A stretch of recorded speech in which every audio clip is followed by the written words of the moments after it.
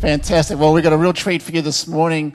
You would have noticed we've been making our way through different men and women who we consider to be heroes of the faith, but the thing is that they're all just ordinary folk, and that God uses them in extraordinary ways, and they have a lot that they can bring for us to learn, not only about God, but about how He actually uses us to fulfill His purposes. So this morning, we've got a great opportunity. We have a guest speaker here with us, and I'd love to introduce to you Nathan Harding from Open Doors. Coming up, Nathan. Firstly, he's got an awesome name, and really bonding. Yeah, we're bonding together over that. There's a lot of Nathans. That's right. Yeah, prophets, right? Yeah. Or something. Anyway, Nathan's here with his wife Ruth and his little son Jerusalem. Yeah. And so good to have you with us. And so I'm excited to hear what Nathan's got for us this morning from the Lord. Who's excited about that? Let's make him feel welcome one more time. Awesome. Thank you. Well, I think you guys have already blessed Ruth and I. If you didn't notice a little one, well, there's a few little ones, but there was a little one walking around and sort of just hands and looking up at people, seeing if he could get their reaction. But you've blessed me because you've given me an idea for us at home. And Ruth was obviously registering Jerusalem, getting him ready for the creche. And then when he came in, I noticed he had a sticker on the back. And I thought maybe it was just a bit of a joke or, just getting them young, a bit of banter. I thought, excellent, I like this place. I'm one of 5 children, so I thought I feel at home already.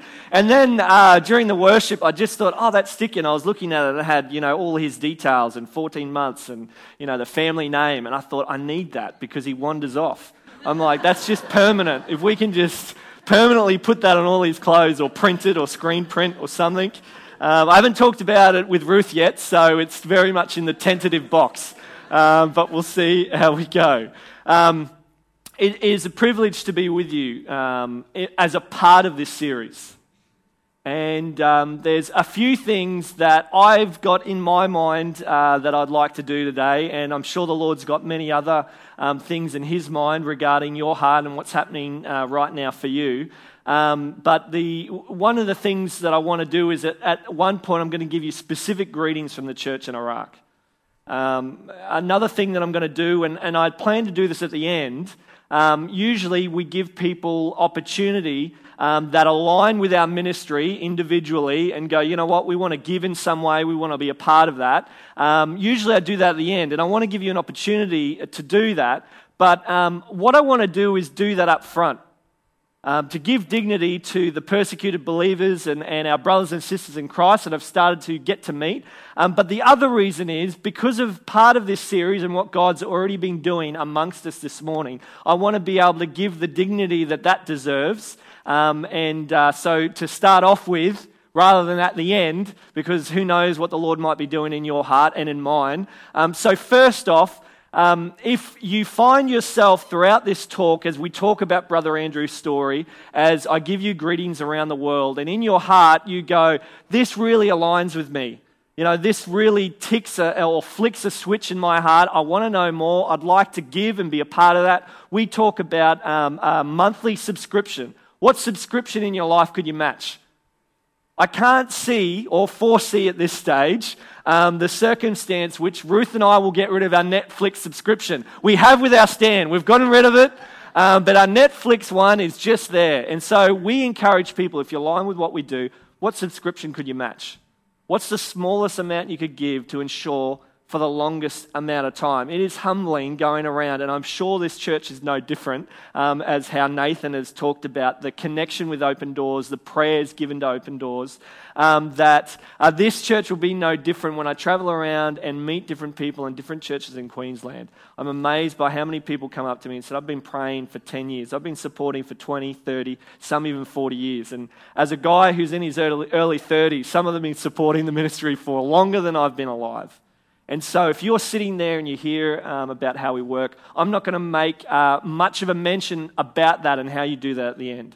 But every month, your donation goes somewhere in the world. We split into Africa, Asia, and the Middle East.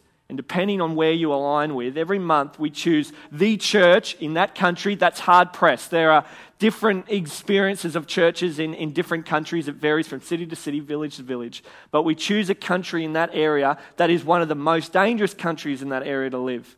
And you'll find out about in what ways do we do that. But that gives you a bit of a snapshot. Because I imagine that this has been the sense of the pastoral team and the elders and those in your community who've been praying about this series is you can even sense it this morning again of God's heart doing something amongst corporately as well as individually. And I just, with great excitement and gratitude, to be sharing with you Brother Andrew's story, because he is an ordinary guy, or if we were to make him an Aussie for at least this sermon, he's an ordinary bloke.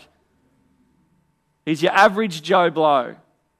And there's definitely a sense for me as I was just with the rest of you in worship of God wanting to do the extraordinary on your street. And I'm not wanting to be glib with that. I don't think your church is trying to be glib with that. God is an extraordinary God, and you are very ordinary like me. You probably feel it on the same level that I do a lot of the time.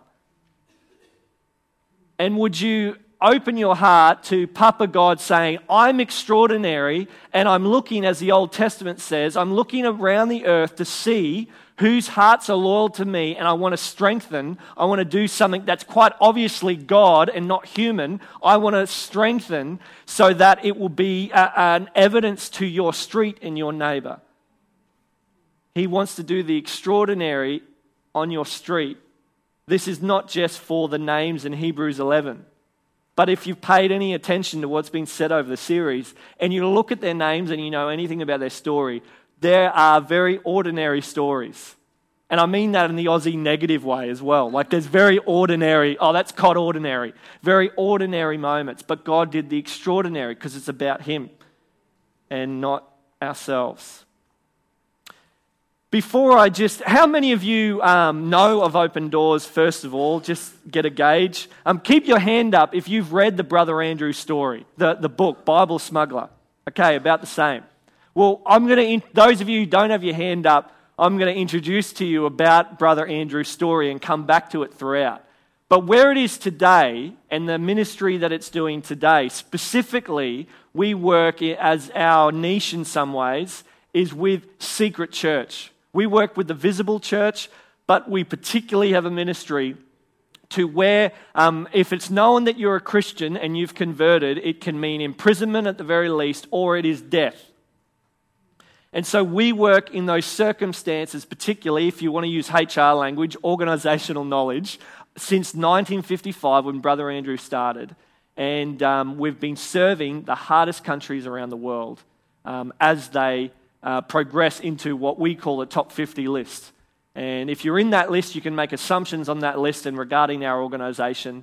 But here's a clip that gives you a sense of the heart of the work that we do from the people with which we're interacting with, who are supported by the work that Brother Andrew did, very ordinary guy, and where it has gone to now. So have a watch of them in their own words, our brothers and sisters, that first clip.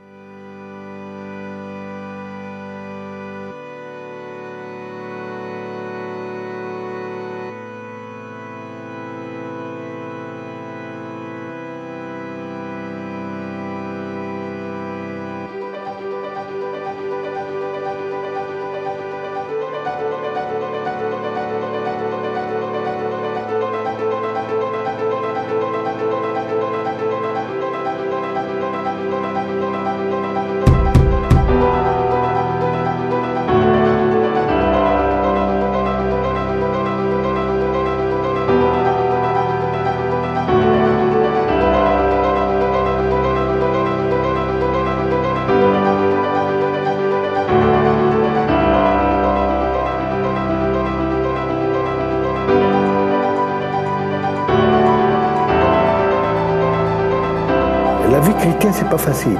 Il y a une amende à payer.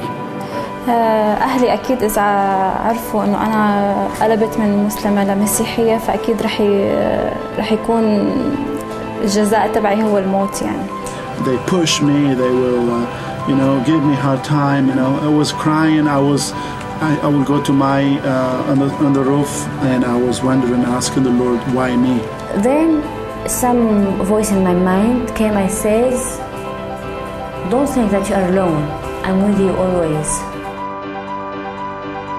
There are many thousands in the country, live in their villages. They are hidden, they're secret believers, and nobody knows about them. My big brother called me. He asked me, "Are you Muslim anymore?" Here I can't lie. I said no. And he started insulting and you have to come home now and I will call you, I have to kill you and okay, I came calm. I said okay, God bless you, I will come back. So I came back home. He asked me, "You believe in Muhammad, that he's a prophet?" I said no. He told me, "Take off your glass." He came to beat me. His head stopped here and his knee, he stopped it here. He can't. He said he wants to beat me, but he can't. I told him, "Can I do something? And you have right to stop me, but I want to do it." He said, "What?" I just stand and I hug him. He didn't understand that I love them and I have to love them. Even they think that I'm a bad girl and I love them in our case.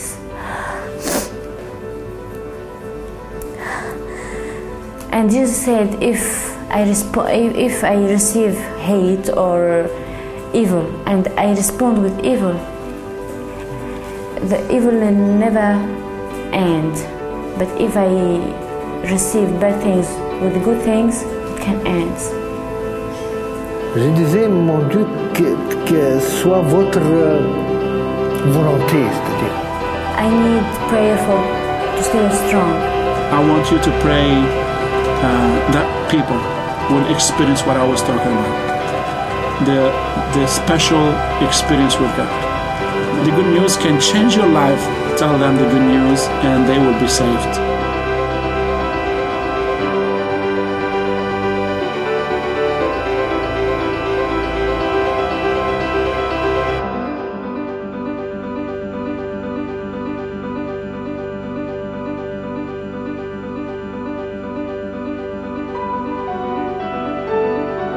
Helping people follow Jesus worldwide, no matter the cost.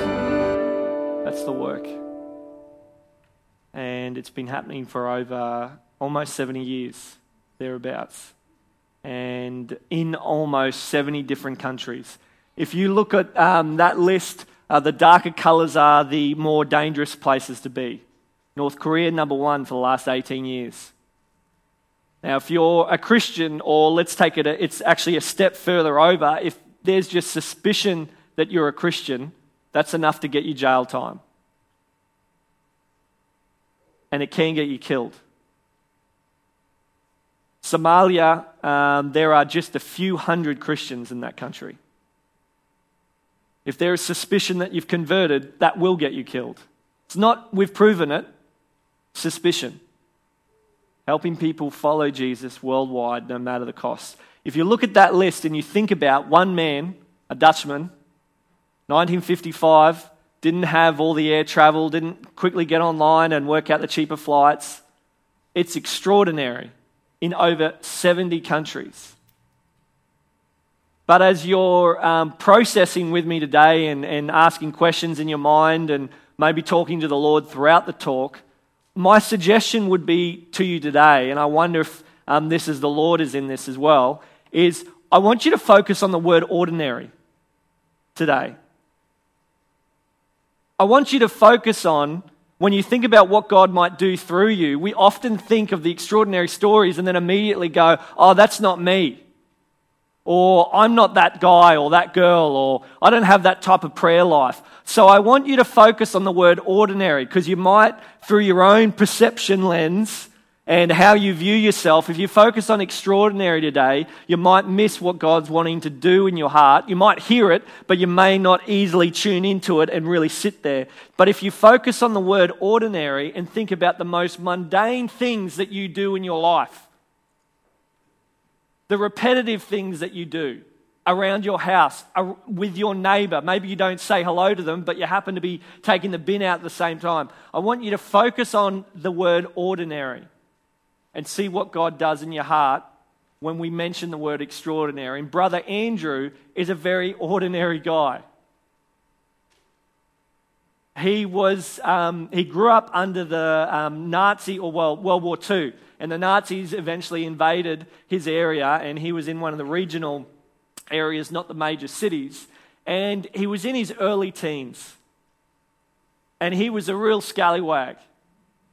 He had a real cheek about him. He would play pranks in his own neighborhood, but particularly, and this astounds me, I guess it's something that only a child who doesn't really understand what they're doing would do this, because an adult surely wouldn't. He would play pranks on the Germans. And he was just known as this scallywag. He wasn't a Christian. His family were, if you're in that part of the country in that era, you're connected to church somehow, but they weren't really religious. But he knew people that were religious, and he'd go down to their house every now and then and have food with them, and they'd sort of, as those of you who have children know, that other kids just come into your house at times, and you just accept that.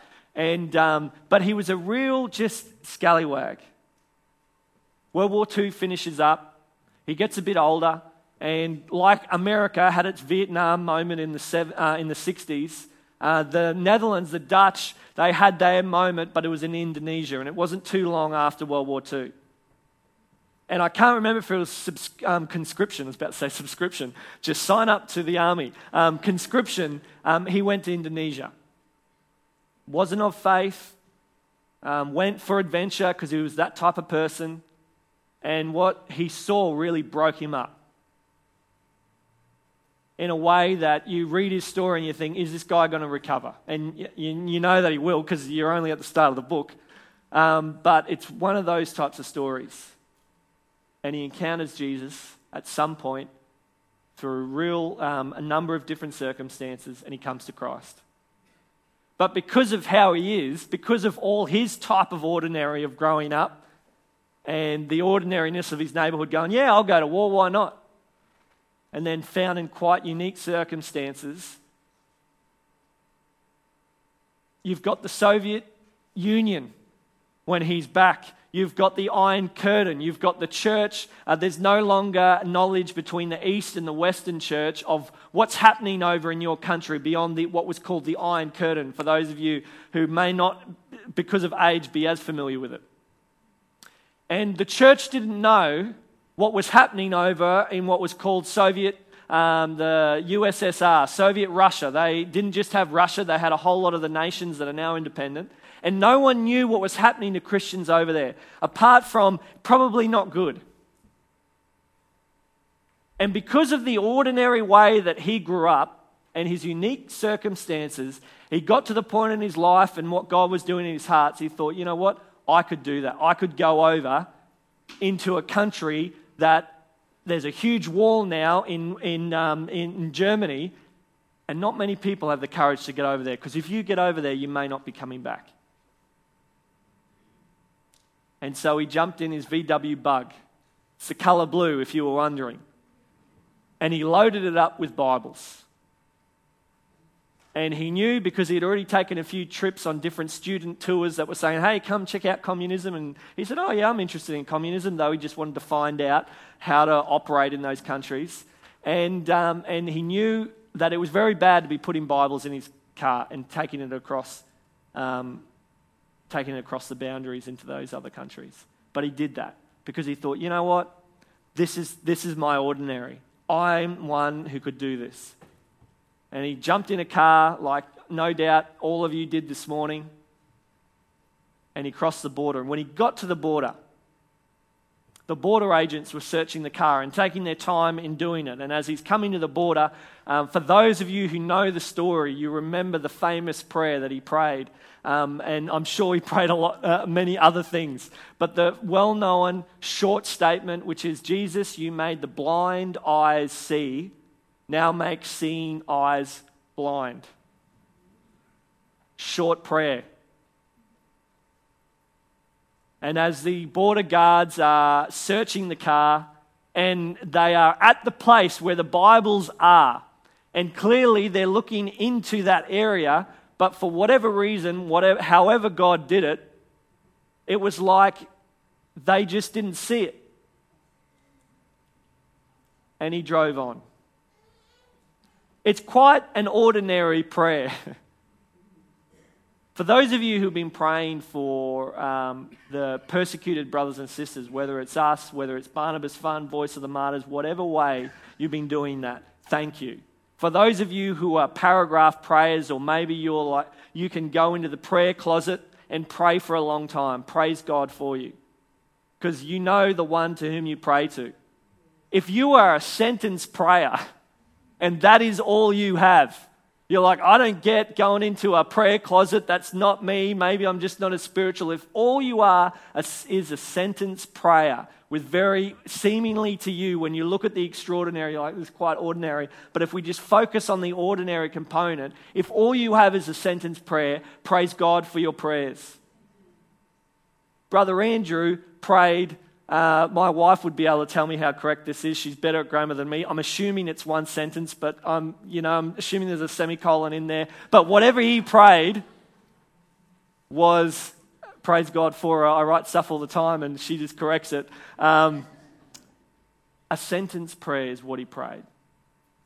That was the beginning of the ministry. Now in over 70 countries, and the most dangerous countries to be a Christian. The different stories that could be told. I thought, let's just do a bit of a snapshot of different areas around the world. And one of the videos that you're about to see is, we talked about secret church, but the work of Brother Andrew also involved places where you could see the visible church. You could interact because maybe it was registered by that government. They were very tightly controlling it and very watchful, and they would register churches so that they could control the Christian network, the ones that they didn't know about. And that's continued as well. I was in the Middle East last year, and we didn't get an opportunity to meet with any secret believers because it just wasn't the time in that country. It wasn't secure enough to do so. But we met with the visible churches that have been just as squeezed. And this next video will give you a sense of how is it that we work with the visible church, in what ways. And on the end of it, it might seem rather ordinary, but I'll talk about what the lens is that we use when we're working with the visible church, carrying on Brother Andrew's ministry. Have a watch.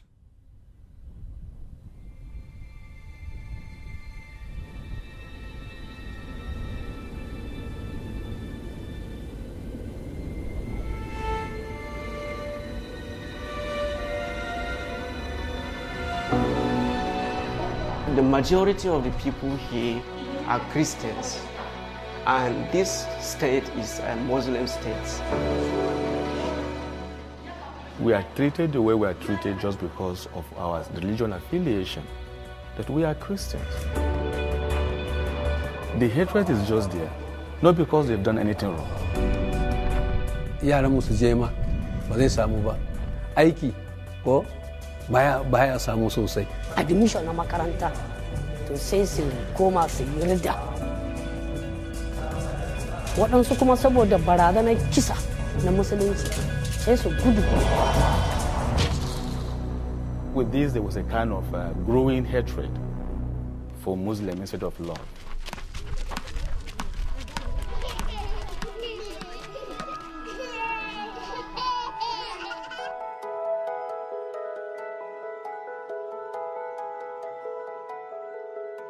Open Doors built boys and girls hostel for us, and they equally built classrooms and a multipurpose laboratory for us. After the training, there was a kind of calmness within the Christian community. That teaching really had great impact in us. We could sense that Christ wants us to love those who hate us. Suna neman wani abu a gunmu ne a lokacin. Gaskiya muna neman ni zan iya hana su ko kuma na iya hana su a daidai lokacin. Amma lokacin da samu koyarwa sai aka nuna cewa ma sun zo suna nema. I could feel and sense it within the heart of the flock that yes, God was really doing something. And that change now give us that grace to be able to witness to Muslims again and to love them.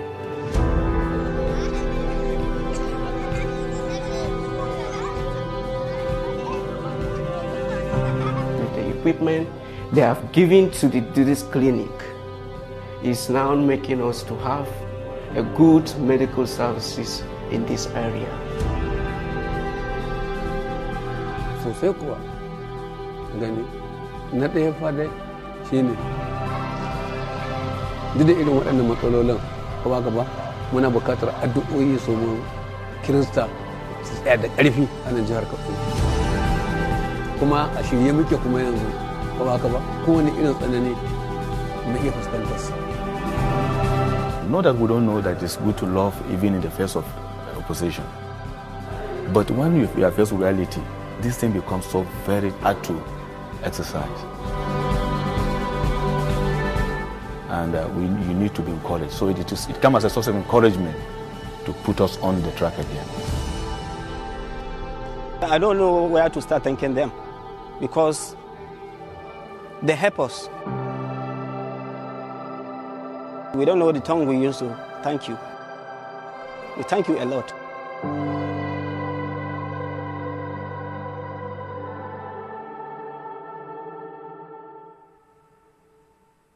One of the things that has stayed with Open Doors and was very much a hallmark of Brother Andrew when he would travel to countries and find out, what do you need? You're being hard-pressed in this area of your country. What do you need? And whether it's Bibles from the earlier story, or whether it's what you've seen up there, practical support. And with the practical support and the work of what Brother Andrew would do, the lens through which we look at a country and go, what's needed here? And again, city to city, region to region can be very different. And so we are looking at, as the work of Open Doors around the world is looking for, where are the people of God so hard pressed in the world, which country and what area within that country, that it's almost at the point that individual Christians in their house and in their neighborhood are thinking to themselves, maybe we should leave. Which is a fair question to be asking.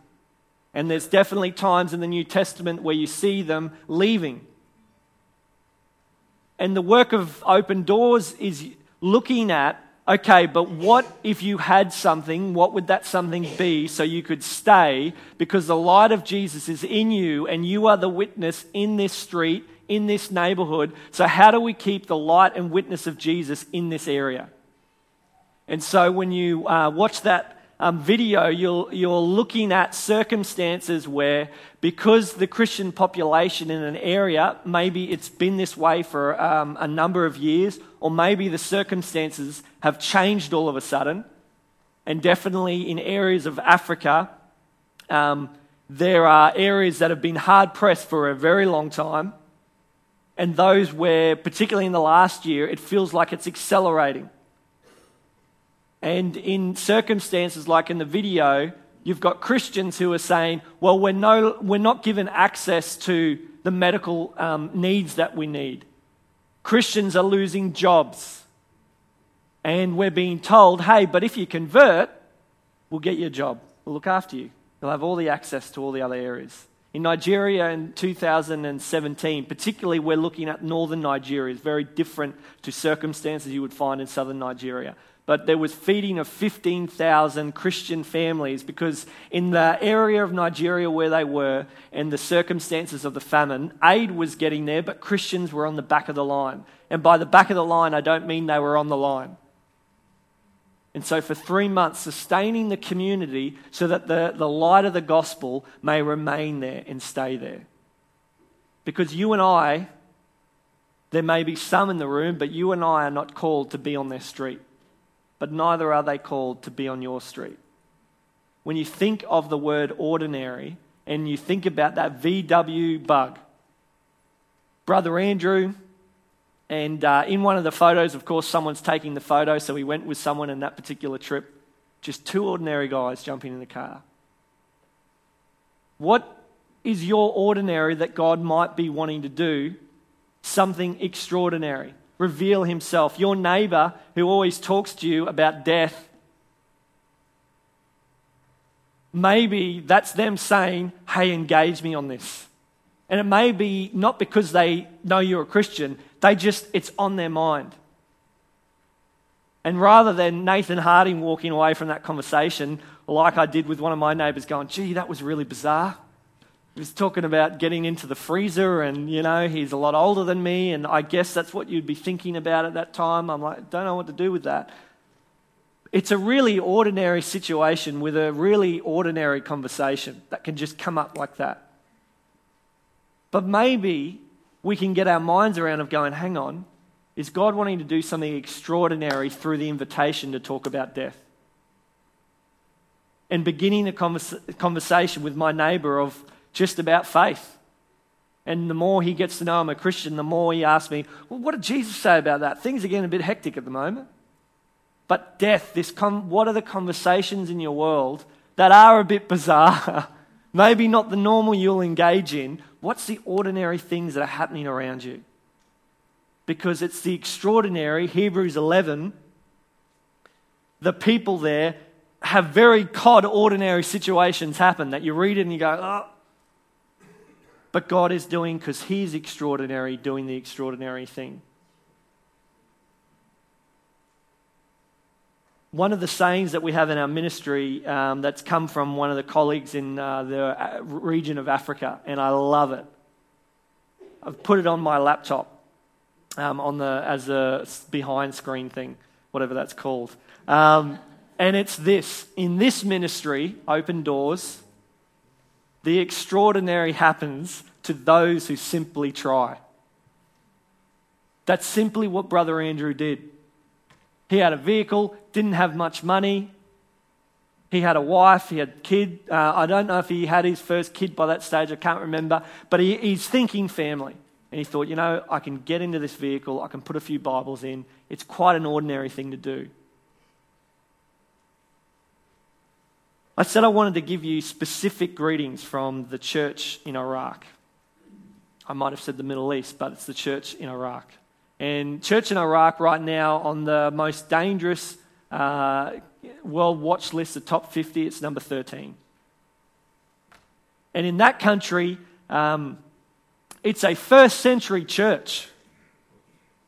We went to the first church that was built in that country somewhere between 35 and 55 AD. And I say built, but it's like built into a little hillside, almost like a mud type. Well, it looks that way now. And a first century church, the heartland of Christianity. Under Saddam Hussein, the population of Christianity was about 30%. The first peoples of Iraq, Assyrian and the Chaldeans. If you're an Assyrian or Chaldean, you are a Christian. That's how it operates over there. The percentage is as little as 0.7% of Christians left. Many of them have had to flee and get out, ISIS, all those situations that we've seen on the news that make sense. And there's only 0.7% left. One of the leaders, after coming back from the trip, about a week or two afterwards, one of the church leaders in that country got a press statement. I think they might have even been in England, and they were making a statement to the press, and they said, if we have anything else like ISIS happen again, and while I was there, they were talking about the Christians, we think maybe it might be happening again. And the news now in the media is reflecting that thought from the end of last year. And this church leader in England from the church in Iraq said, if we have another one of those situations, it very well may be genocide to the Christian Chaldean Assyrian community. And can you imagine if you're a father, if you're a mother, if you're maybe a teenager thinking, what does this country offer me? You're going to be asking yourself the question, I would be, maybe we should get out.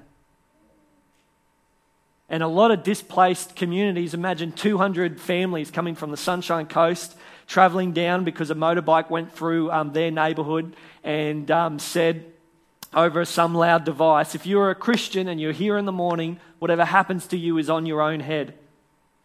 And you think, okay, that's clear enough, pick up everything and leave. Imagine 200 families filling that space one Sunday morning. And they say, hey, we're not necessarily your flavour of Christianity, but you're our brothers and sisters, would you help us? The strain that would place on the community, financially, this community. They don't have anything anymore. Maybe they own 3 restaurants, like one brother that we met has nothing now. Sorry, what did you do? What's your name? Who are you? You have kids? Okay. And so a lot of the work in that country to help people stay is to alleviate the psychological stresses of security and career and sustaining family. And this video gives you an insight into much of the particular practical support that we're doing in Iraq. Have a watch.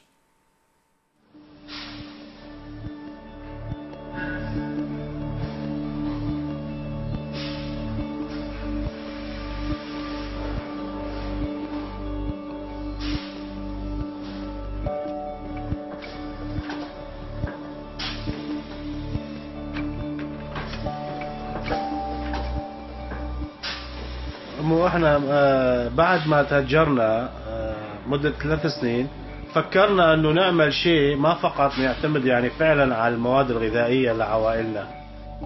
فسألنا بعض التجار خلينا نقول ما هو اشنو المعمل اللي مثلا او المشروع اللي فعلا يعطينا ربح حتى نعين عوائلنا.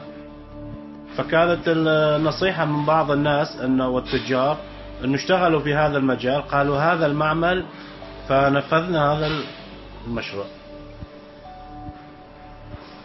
مثل ما قلتوا احنا كثير نشكر كل فرد وكل الناس اللي يدعمون هذه المنظمة، وكل واحد يعني من اي دولة كان. نشكر كل دولة استطاعت ان تخلي ناسها واهلها وعوائلها تقدم المساعدة لشعب اصلا هم ما يعرفونه وما كانوا غشوا عوائلهم، بس مجرد لمعاناتهم يحملون روح المساعدة.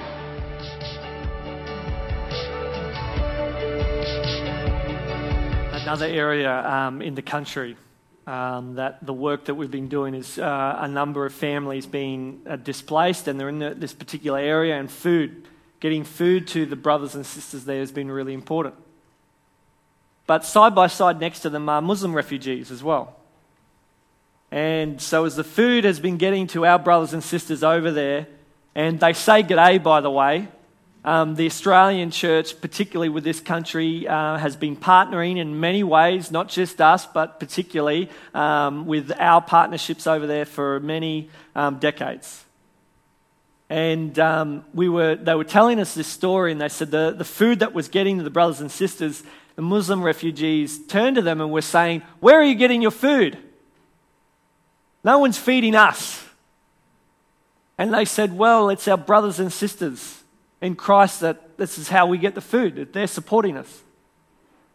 And their response was, well, would you give us some? And so the Christians in that area had a conversation back with the Partner Foundation. We only work through local churches, and you wouldn't see any of the tags or that you're seeing here today of branding. It would just be as if this church here was ministering to believers and connecting with the world outside. And so they were talking to the Partner Foundation and worked something out. And the Muslims in that area and those particular refugees have a new saying. And their saying is, we have Allah in heaven, but we have the Christians on the earth. It's a very ordinary thing. Food. And I wonder how many times you do a barbie. I wonder how you cook and whether invitations to come have a cup of tea or come have a barbecue. When we were dedicating Jerusalem, we invited a swag of friends and people from the church to come back to our place for a barbie afterwards. And Ted, developing a relationship with him. And we said, Ted, come along. You come to church, you're welcome. If you don't, come and have a feed afterwards. One more mouth won't be a big deal. And so he came up the driveway. I keep saying he's a Scotsman, but he's a Yorkshireman, which I'm sure he'd be very cross if I got them confused. But he came, he sat down, someone else started sharing the gospel with him. It's the ordinary invitations that you give, that you go, well, maybe I don't really explain things that well. I don't have the language that person has. Can you give an invitation that God might do the extraordinary in a moment where the first seat they sit down next to is someone who's British and they just start sharing, do you know Jesus? We didn't do it. Extraordinary God knowing the different dynamics. Brother Andrew, and maybe if we go to that last older slide. He's 92 this year. Still alive. Last year, I think it was about a week out from his 91st birthday, he travelled to Pakistan, which is number 5 most dangerous, but it's the most violent manifestations of persecution when it manifests, the most violent. And he went there just to encourage the believers. One of the things that is remained important in our ministry, and I think it's an encouragement to the ordinary, is Brother Andrew talks about, and I don't think it's his term, I think other people talk about it as well. He talks about presence ministry. That really a lot of his work, from his view, was just being with believers. Because in some places it was illegal to have a foreigner preach a sermon, and there were ways to get around that. But he said, I came to know that my presence was worth 1,000 sermons. And definitely being in the Middle East last year with a team and meeting the different church communities and the different projects, they were just stoked that we were with them. And they referred to the Australian church when we said, what would you say to the Australian church? They said, tell them that they are our elder brother. I'm thinking, yesterday I was in a first century church. What are you talking about? And he said, because an older sibling looks after the younger.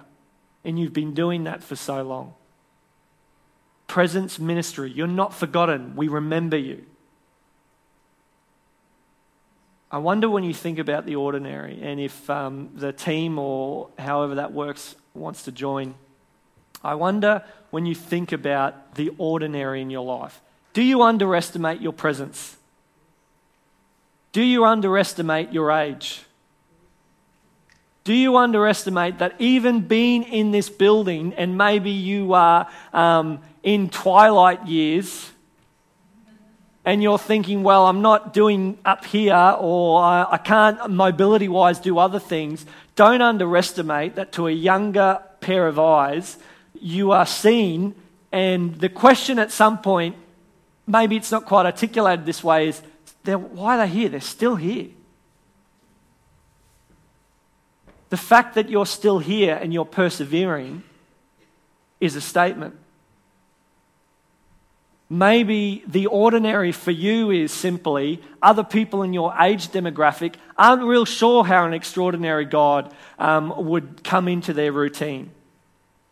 And you can start asking that question and being an example. If, as I said at the start, if you align with what we do, you want to know more, come and ask me. I'm going to be up the back. Come and have a chat. But I wonder if you would close your eyes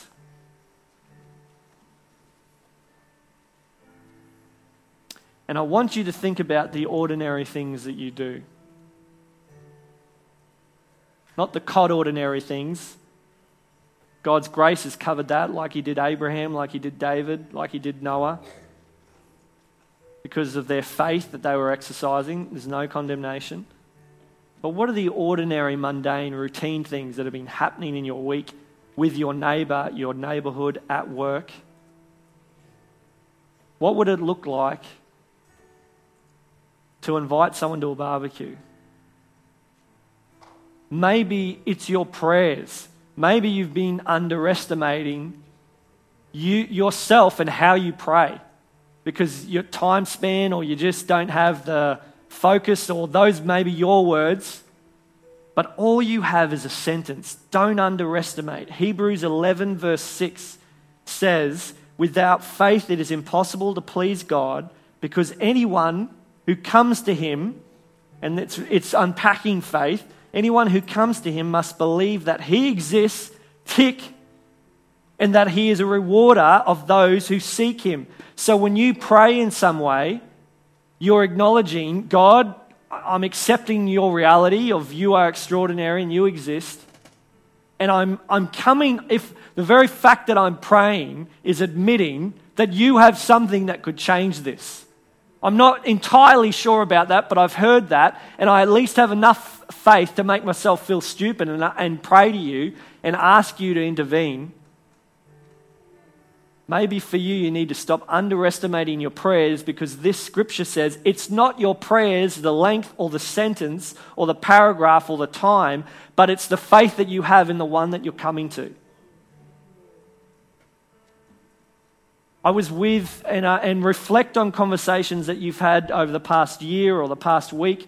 I was buying a very ordinary thing. My wife, Ruth, is such a faithful lady in how she looks after and thinks about Jerusalem. She's a teacher, so she's into development and age development. And you can remain eyes closed or have them open, or whatever you're comfortable with. And she said, I found this mud kitchen that I want you to get.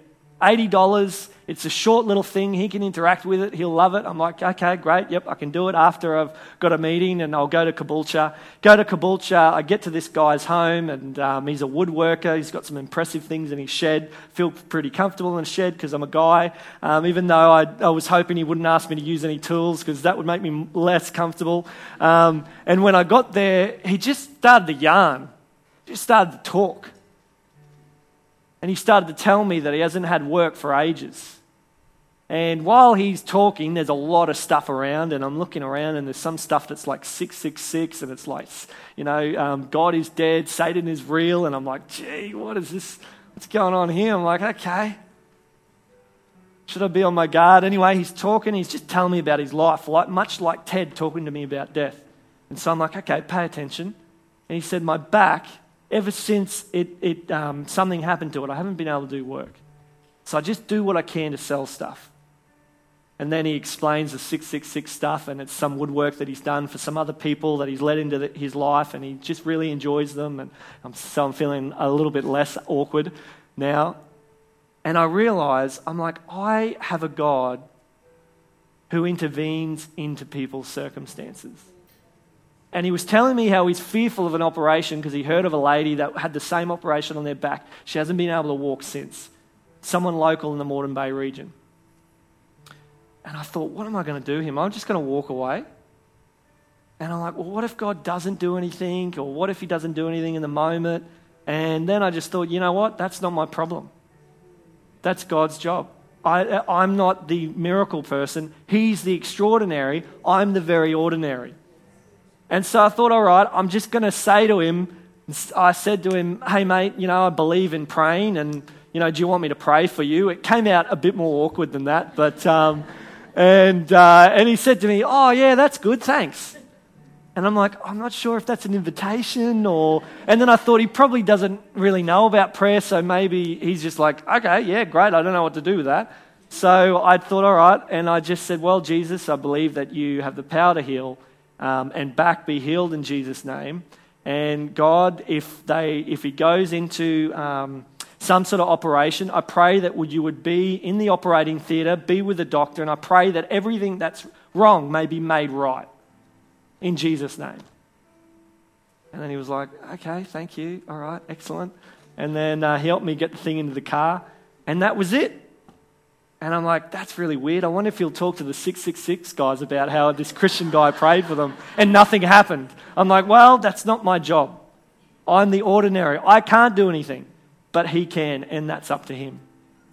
That's what Brother Andrew did. He jumped in a vehicle and it started a ministry that's in over 70 different countries around the world. You don't need to start a ministry of 70 that goes to 70 different countries around the world. But you're on your street. And the extraordinary God is aware of what's happening in every one of those lives. People at school, people at work. It's not an easy circumstance to say I'm a Christian as much as it was 20 years ago. It's just a bit more awkward, so it's not bad on the large scale. But the extraordinary God wants to step in. In Jesus' name.